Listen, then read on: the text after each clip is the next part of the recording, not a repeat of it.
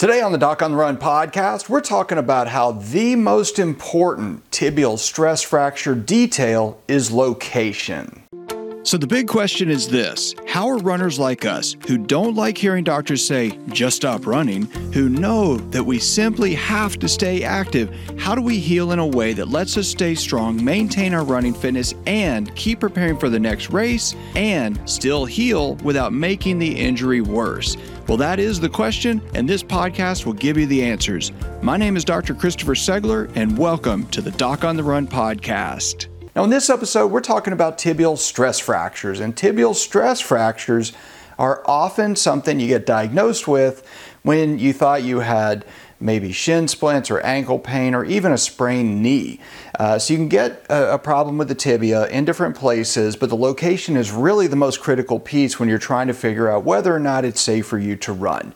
All right, so let's talk about this. When you think about the location of the stress fracture, again, we're talking about the leg, right? So if you're looking at your foot and you got your knee here and you've got your kneecap up here, you have your tibia or your shin bone, and tibia's over here, fibula's over there, toes down here, talus bone's there, and all the other stuff you don't really care about in terms of bones in the foot. Now, there's three places that you can actually get a tibial stress fracture. So if you have aching pain and all of your pain is here in the middle of the tibia, then that is most often going to be misdiagnosed as shin splints. Now, if you get one of these fractures, the reason it's bad is that when it cracks, we have to actually put a rod in your tibia. And we start up in the knee. We actually put a big rod straight down your knee, and then we put some screws down here, and sometimes there's some screws up here, a couple of different kinds of rods, but you do not want a rod inside your tibia. So that is called an intramedullary rod, because the medullary canal is the center part of the tibia, and when you get a tibial fracture right in the middle of your leg, anywhere in this region, that's really the best way to fix it. It's not strong enough to put a plate and screws on it. So if it's really bad and it's continuing to get worse and worse and worse, you could conceivably break it there. But actually, of all the three kinds of tibial stress fractures, I'm most likely to let you run if you have one here. But again, that doesn't mean that I told you to run, so don't go telling somebody that I told you to run, because I haven't even talked to you yet. So don't take this as advice. I'm just telling you what I do and the way I think about these things. So you do not want to fracture there, but it's the least likely to actually break in that location. There are a couple of other places that you can get it. Your femur, of course, you have the femoral condyles sitting here. So your femur's huge, and all the pressure is on top of the tibia. And you can get actually pain up here, where you're getting this thing that's called so this one is obviously in your shin, up at your knee. This is actually called the tibial plateau. The tibial plateau is where your femur sits on top of there and rotates back and forth when you move your knee. Now, if you get a tibial plateau fracture, this is a very, very, very bad thing. In fact, when I was in residency, a guy I was working with, we did some reconstructive ankle surgery on him. We had to take a bunch of bone out from up here and put it in here, and what happened was the doctor took so much bone out of that area just beneath the cartilage surface on the top of the tibia that when the patient was actually walking to his car after the surgery, he stepped on it abruptly. He actually kind of slipped off his crutches and forcibly landed on it, and it caused a tibial plateau fracture where the whole top of the tibia caves in. You do not want to do that. That is a bad, bad, bad, bad thing, because it can ruin your knee forever. So you might need a total knee replacement. It's very, very bad. You do not want that.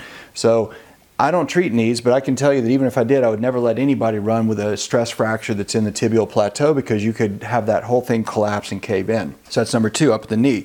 Now the third one is down here. And if we blow this up so you can kind of see it better, when we're looking at the ankle, where you've got the inside ankle bone is the tibia over here. So that big bump you feel, like if you're looking at your feet and you feel a big bump on the inside of your ankle, right here or here.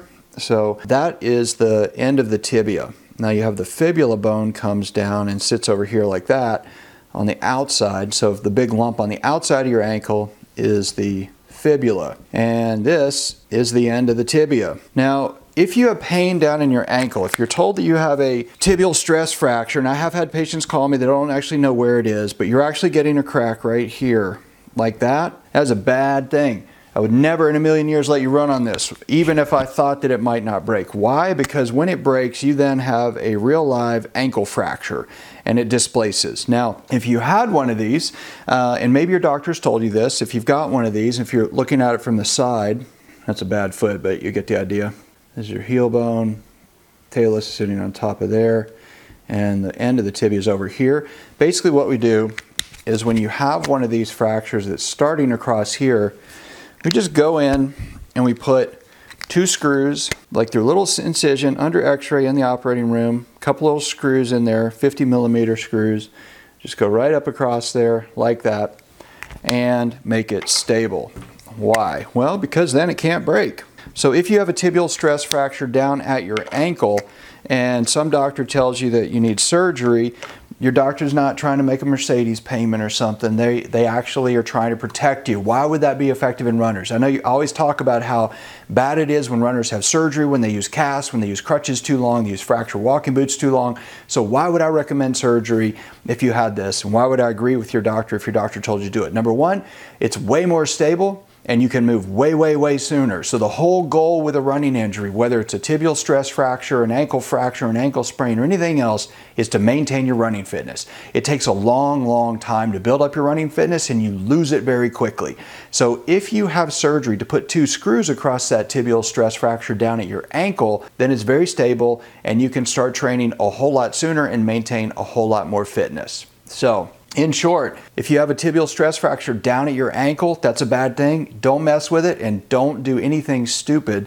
Make sure you get the proper advice. If you have a shin splint type issue where it kind of comes and goes and it's mild, I might actually let you run on that, but not without figuring out the severity of your injury very specifically first. And up by your knee, if that's a tibial stress fracture up at your knee where you're going to get a tibial plateau fracture, never in a million years would you want that injury. So knowing the location really helps a lot. Hopefully this helps you understand tibial stress fractures a little bit better. If you like this episode, please like it, please share it, please subscribe, and I'll see you in the next training.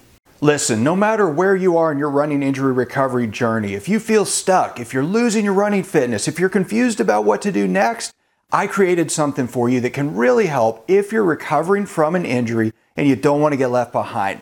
Take the running injury quiz to figure out exactly what's needed to speed up your running injury recovery right now. It's free. You can go get it at docontherun.com/quiz. So go check it out and I'll see you there.